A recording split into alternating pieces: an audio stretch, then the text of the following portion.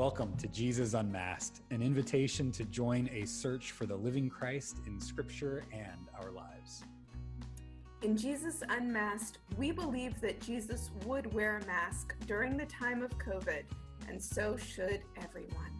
Yet in this podcast, we seek to remove the masks of exclusive theology and violent cultural lenses that obscure the truth that Jesus is unconditional love. In the unmasked face of Jesus, there is hope, acceptance, and forgiveness that frees us from fear, that we may live into our fullest selves as reflections of God's love. Hi, everyone, and welcome to the Jesus Unmasked Bible Study here on the Raven Foundation page and the Clackamas United Church of Christ page. Happy New Year. Happy 2021. I'm glad to be in 2021, I think, although today has been quite a day. Yes, it has definitely been quite a day. So, well, Happy New Year. I'm glad to be in 2021 as well. Some excitement today over in DC, and we want everybody to know that we are. Hi, Colton. It's good to see you. It's been a very strange day with protests over at the Capitol building, and of course, hi Melanie, good to see you. Of course, we are praying for peace, hoping for peace, and already there's been one person who's shot. I haven't heard her story, but I've gotten messages from folks at the church saying that they are praying hard, and Nilsa, yep, what a day. Stephanie, thank you. We are praying for the woman who she lost her life. I didn't hear that she lost her life. So we pray for peace. Those aren't protesters, bro. Yes, Nilsa, thank you. I don't know. I'm still trying to process all of the things and don't know what to say. Don't know what to call these people. Don't know. So anyway, we're here to do some Bible study amidst the chaos of the events of today. Hopefully we'll have something to say that's good in these times. So thank you all for being here. And if you have comments or questions about this text, we will bring those in as well. So this is the beginning of the Gospel of Mark, Jesus's baptism. And sometimes there's a baptism by water, and sometimes there's a baptism by fire. And we're both baptisms birth something new into our world, and they are not always comfortable, this birthing something new. And maybe we are seeing something birthed new today. Hopefully it's something for the better, but we'll have more to say on that. Right. This in the midst of the violence and chaos in our world, we briefly wondered whether we could really speak today, but this is about the beginning of something new and an immersion into a whole new life. That's what baptism is. And I mean,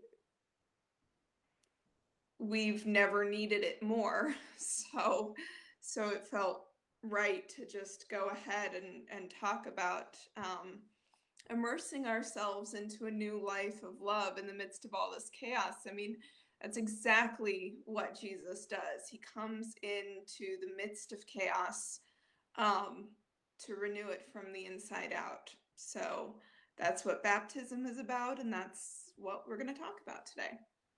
I like it. You want to go ahead and read the passage? Yes, I'll go ahead and read. So we pick up today with the baptism of Jesus, which is Mark chapter 1, verses 4 through 11. John the Baptizer appeared in the wilderness, proclaiming a baptism of repentance for the forgiveness of sins, And people from the whole Judean countryside and all the people of Jerusalem were going out to him and were baptized by him in the river Jordan, confessing their sins. Now John was clothed with camel's hair, with a leather belt around his waist, and he ate locusts and wild honey. He proclaimed, "The one who is more powerful than I is coming after me. I am not worthy to stoop down and untie the thong of his sandals. I have baptized you with water, but he will baptize you with the Holy Spirit." In those days, Jesus came from Nazareth of Galilee and was baptized by John in the Jordan. And just as he was coming up out of the water, he saw the heavens torn apart and the Spirit descending like a dove on him. And a voice came from heaven, "You are my Son, the Beloved. With you I am well pleased." Kim says we need some peace and sanity right now. So, and Stephanie says, quote, "Immerse yourself in new life of love." I think, Lindsay, you put it perfectly there. So, what are we going to say about this passage? what is it about this passage that strikes you, Lindsay?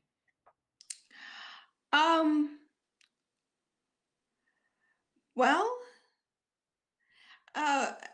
it hadn't struck me before, but this time reading and preparing for it, one of the things that really strikes me is that as Jesus comes out of the water, he sees the heavens torn apart. When we think about God tearing the heavens apart,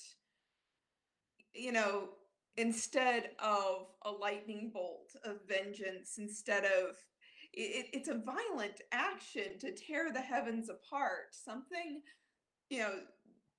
order is being torn apart, but not for the sake of war, for the sake of peace. We see a dove descending, the breaking in of God, and literally ripping the skies apart to come and be with us is not the violence and vengeance that we're seeing in our nation's capital. It's a symbol of peace, a dove, and a proclamation that Jesus is loved. And, that proclamation extends to all of us. God breaks into the world with a sign of peace and a message of love. And don't we need to hear that right now? Exactly right now. Well, I'm glad that you began with that, because this tearing of the heavens apart happens later in the Gospel of Mark too, not just here at Jesus's baptism, but it also happens at the cross. When Jesus dies, it says that the curtain in the temple was torn in two, just like the heavens here. And why does that matter? Because it was the curtain in the temple, same thing that's like the heavens here. The curtain in the temple was the thing that separated you from God, right? So the thing that separates us from the divine, or that we think separates us from the divine, is torn apart at the beginning of Jesus's ministry and at the end of Jesus's ministry. So we typically think of God as this watchmaker that's way up here and creates the watch or the world and then lets it go, and there's this great divide between us. But what we see in the Jewish scriptures and here in the life of and in the death of Jesus is that God is not somewhere way out there unconcerned about the events of the world. God is radically present here with us. And I think that's what the tearing, it's not just a tearing of like the heavens or the veil, it's a tearing of our understanding of who God is, right? No longer can we think that God is unconcerned way out there. God is intimately present here with us.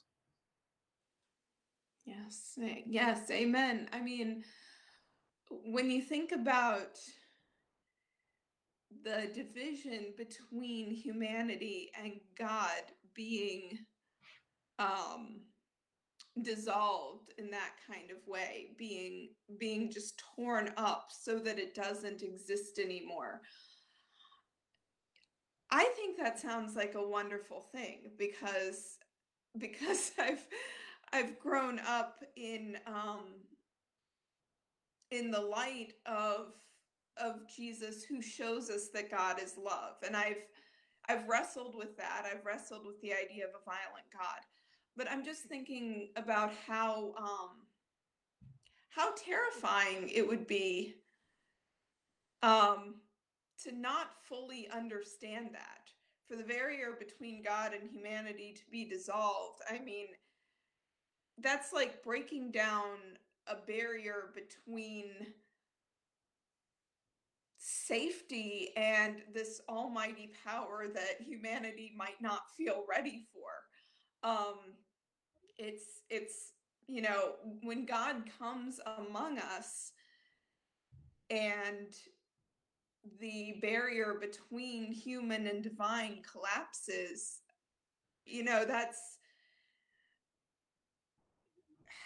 that can be scary. That doesn't necessarily, not everyone would necessarily welcome that. The veil in the temple could be a very comforting thing.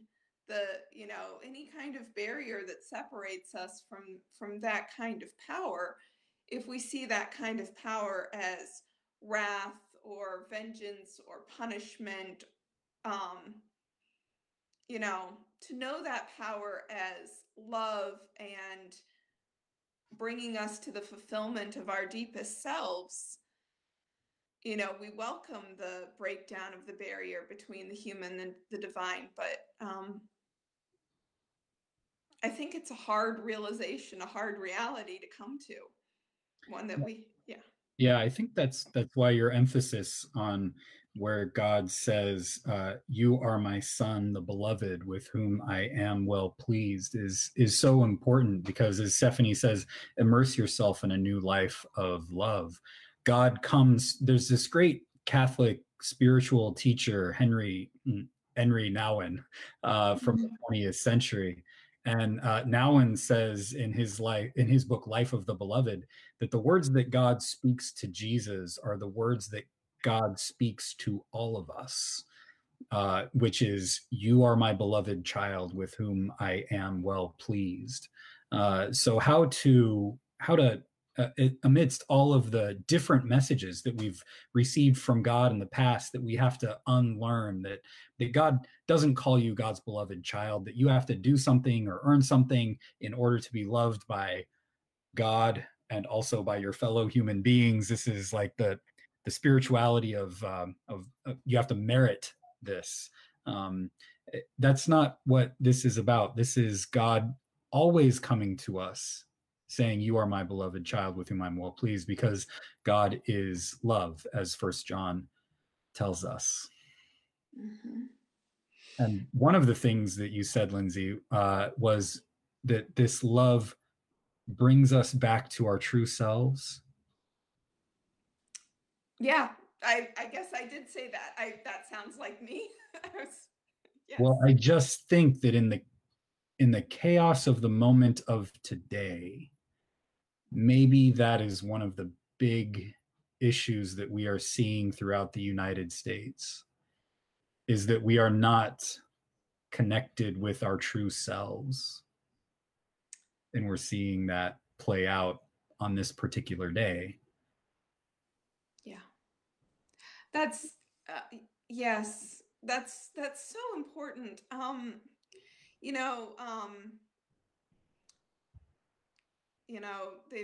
The people storming the Capitol they've been called protesters, they've been called rioters, they've been called thugs, they've been called a lot of things, and they have called those of us who don't want to join them plenty of things too.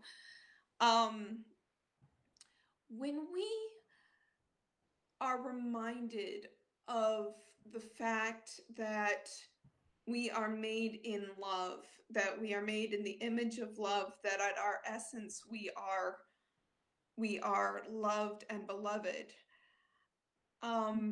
When we know that, then we know that at everyone's essence there is love. And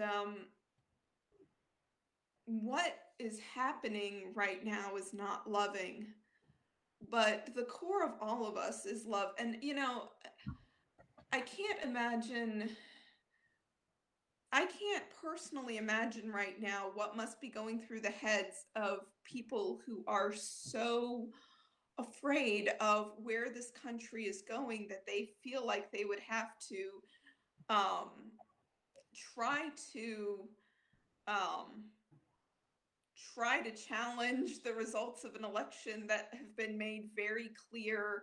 And and they must think they're standing on behalf of democracy, I'm sure. And some think they're standing on behalf of Jesus too. But to be so afraid to go and try to violently overturn what is happening. I can't imagine that fear. I feel like whether they know it or not, they must be disconnected um, from from love at the core of their being. But I can't just single them out as if I'm fully connected to love as well.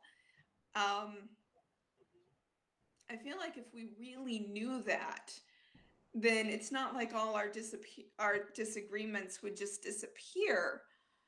But I feel like we would be able to come together in a constructive way to talk through and understand each other and avoid this kind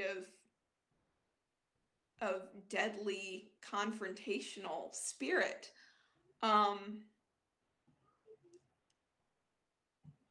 With all of that said, I think there are certainly things worth risking ourselves for, worth protesting in mass numbers for, worth marching for. I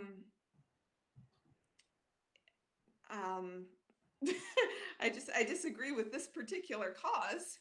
Yeah. But, and I disagree with carrying guns into the midst of it too. I disagree with any kind of violent means. I mean, when I was listening to this, it talked about how the Capitol is cordoned off.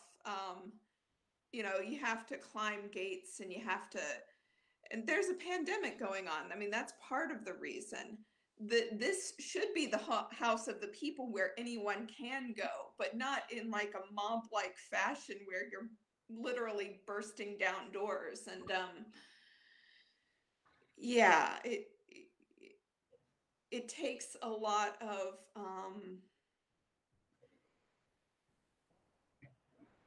I don't know, it must, people must really be afraid of the change that is coming. And we don't even know what that change is. We don't really. We don't know where things are going to go from here. I want to be an instrument of change myself, just not in the same direction. But to be so afraid of the future that we're willing to resort to violent means to overturn a democratic election is that's pretty scary. And that shows to me a lack of trust in love making all things work together for good. Yeah, Anita says, if what happened today isn't a textbook example of racial inequality in America, then I don't know how else to make it any more clear. My beliefs have been shaken. I can only have faith in the message of rebirth, and that is what we are experiencing right now. The better things are coming. That's my hope too, Anita. Yeah. Georgia says, I listened to the speeches that were made before the march to the Capitol. There was no love/loving message.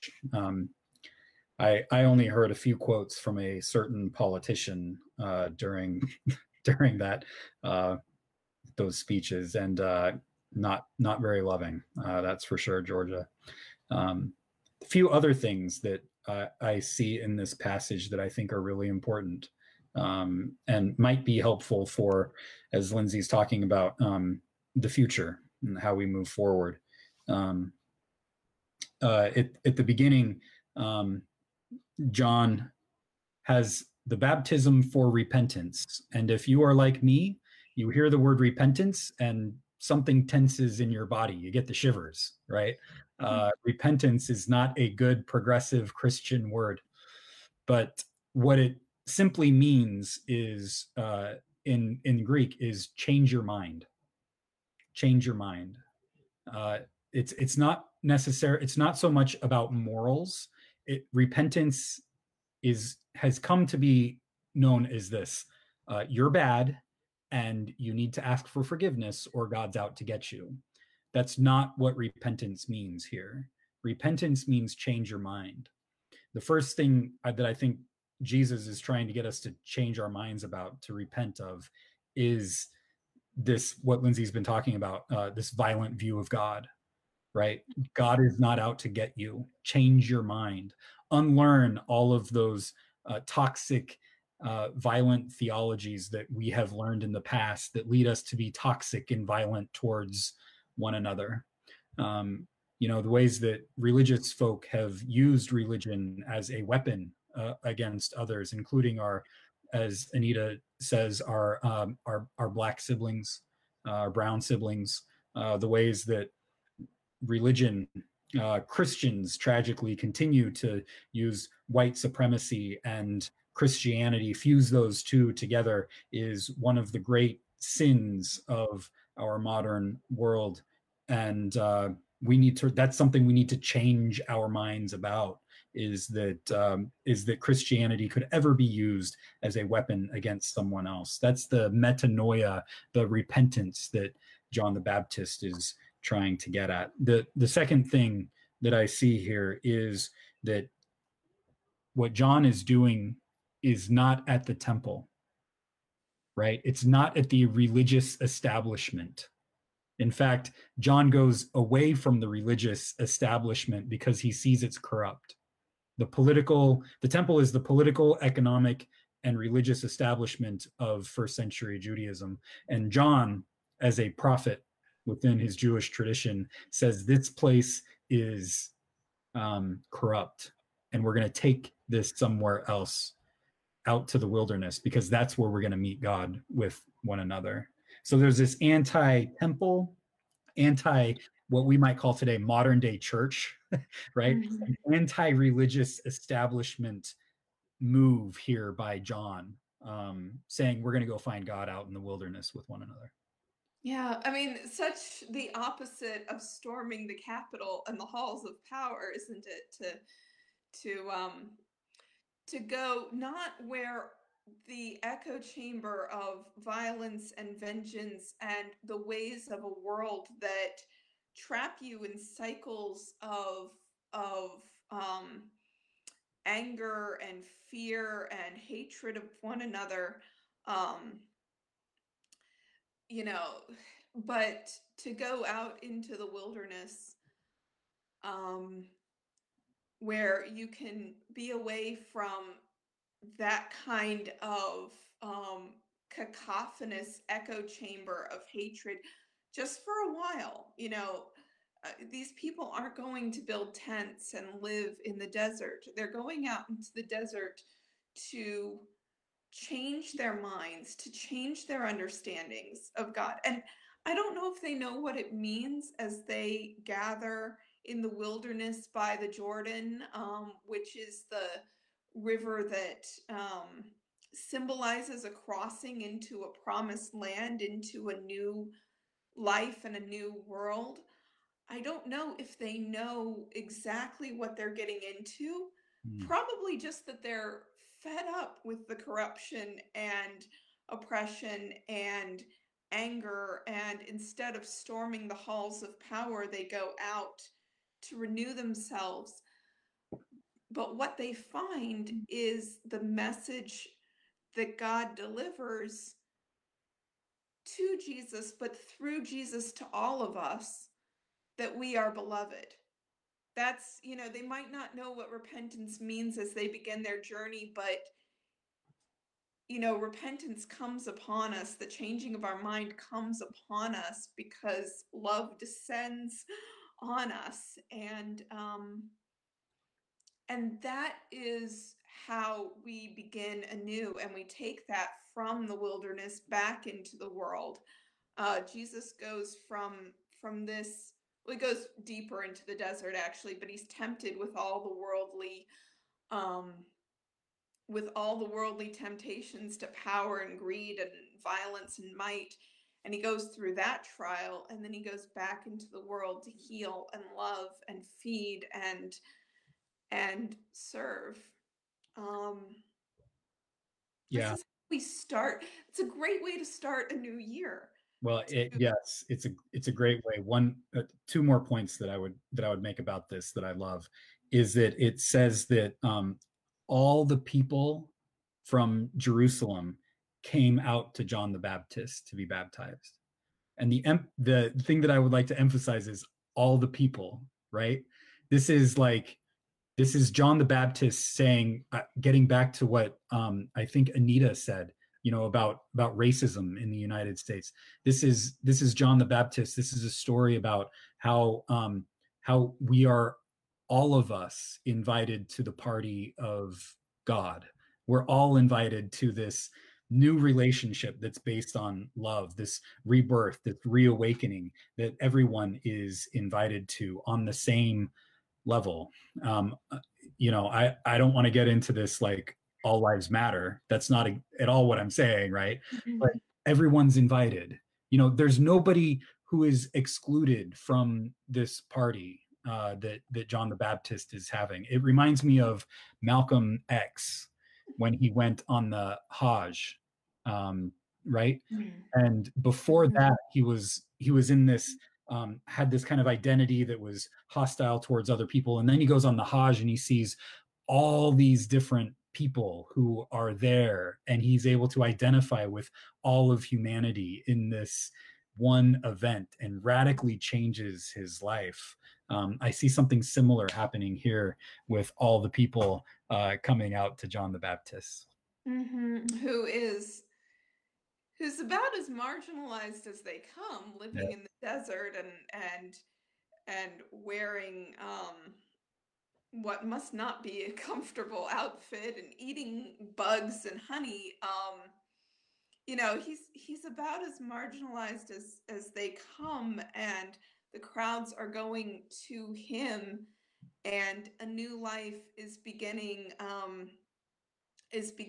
first, with him present, but ultimately through Jesus, who is as marginalized as they come too. He's born in a filthy stable among animals and driven away as a child, driven away to Egypt to avoid being put to death. And so here's a new community starting in the desert around a madman and a refugee who will be killed as a criminal. And the new life is beginning with the most marginalized. And right now, if the people who are storming the halls of power are, if this is, I agree that this is a referendum on racial justice. If this is what the last throes of either white supremacy or gosh, I'm sorry, I shouldn't have put it that way, because this is not the last throes. There will be, this is not the end by any means. But, if this is how people are trying to hang on to power by storming the halls of power, something new is happening already. The heavens are being torn apart, and God is with us already, and God is ever descending on us. But that's not, that is the spirit of love that is always continually breaking through. And the real changes might not happen on the steps of Capitol Hill or within the building. Which is not to say that we shouldn't push for progress there too. But I mean, I really feel that the real changes are happening not necessarily there, but all over the world in more humble places and more unexpected places and more wilderness type places. Yeah, here's one of the cool things that I see changing in this passage too, which is kind of the thrust of where I think Christianity goes, and from its Jewish roots as well, is John is wearing camel hair. And it's easy to miss this. I get this from James Allison, our friend, gay Catholic friend. James says that the camel is an unclean animal in Jewish, it's ritually unclean.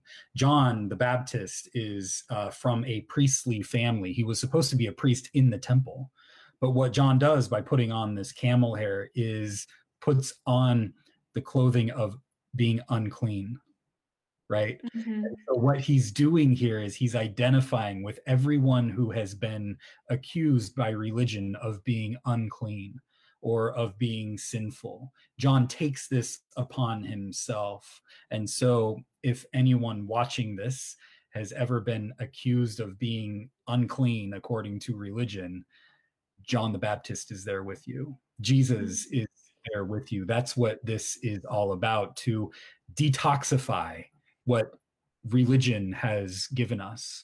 And you get this within the Jewish tradition. I mean, that's there are these laws in there, yes, and it's also like Elijah is the one who carries the dead person because he loves this person. It takes the ritual uncleanness of carrying a dead person with him. John the Baptist does the same thing by putting on this camel hair, becomes unclean in order to detoxify religion. To say religion is not about dividing the world up into who is clean and who is unclean, but to enter into this new rebirth that Lindsay's been talking about of getting rid of those categories of us and them, of using religion to marginalize people, but using religion as a motivation to, as Jesus will say later, love your neighbor as you love yourself, including those who are marginalized by religion or politics or economics. Yeah, I mean, John the Baptist puts on the unclean material, and God puts on human flesh. If anyone had thought that human flesh was unclean, God puts on, brown human flesh and is born in the midst of all the blood and mess that anyone is ever born in, and put in a feeding trough. And I mean, the symbolism of, God feeding us with God's own life is, of course, there. And, whatever we may think is unclean is not found in all of these things. Uncleanliness is when our minds are infected by the violence and the fear and just the idea that we're not loved. And I mean, this is challenging all of that. This is contradicting all of that. This unclean man baptizes Jesus, and he receives a message of love, and that message extends to all of us. And, we go out in this new year beginning with that message of love. That's how we start the year. We are loved. And when we're secure in that knowledge, we can have the courage to, to do all the work that it takes to make the world a more loving place. And that includes praying for the people on Capitol Hill, that they'll recognize the love within themselves too. And that they recognize that love is not exclusive. Love can't just be for you. for love to really be love, it has to embrace the whole world. So as we pray for them, we pray that they will embrace their neighbors and their, and stop trying to violently overturn what I really, really hope is a progression towards equality and justice. Absolutely. So thank you for this, Lindsay, and thank you everybody for watching and for your comments on this difficult day that we've had here. And appreciate you all being here, and we will do it all again next Wednesday at 5 o'clock Central and 3 o'clock Pacific as we continue our Bible study into the year 2021. Until then, grace and peace be with you. Peace be with you. Jesus Unmasked is produced by the Raven Foundation, where we talk about faith and mimetic theory. Check out more of our work at ravenfoundation.org. You can connect with Raven on Facebook, Twitter, and Instagram.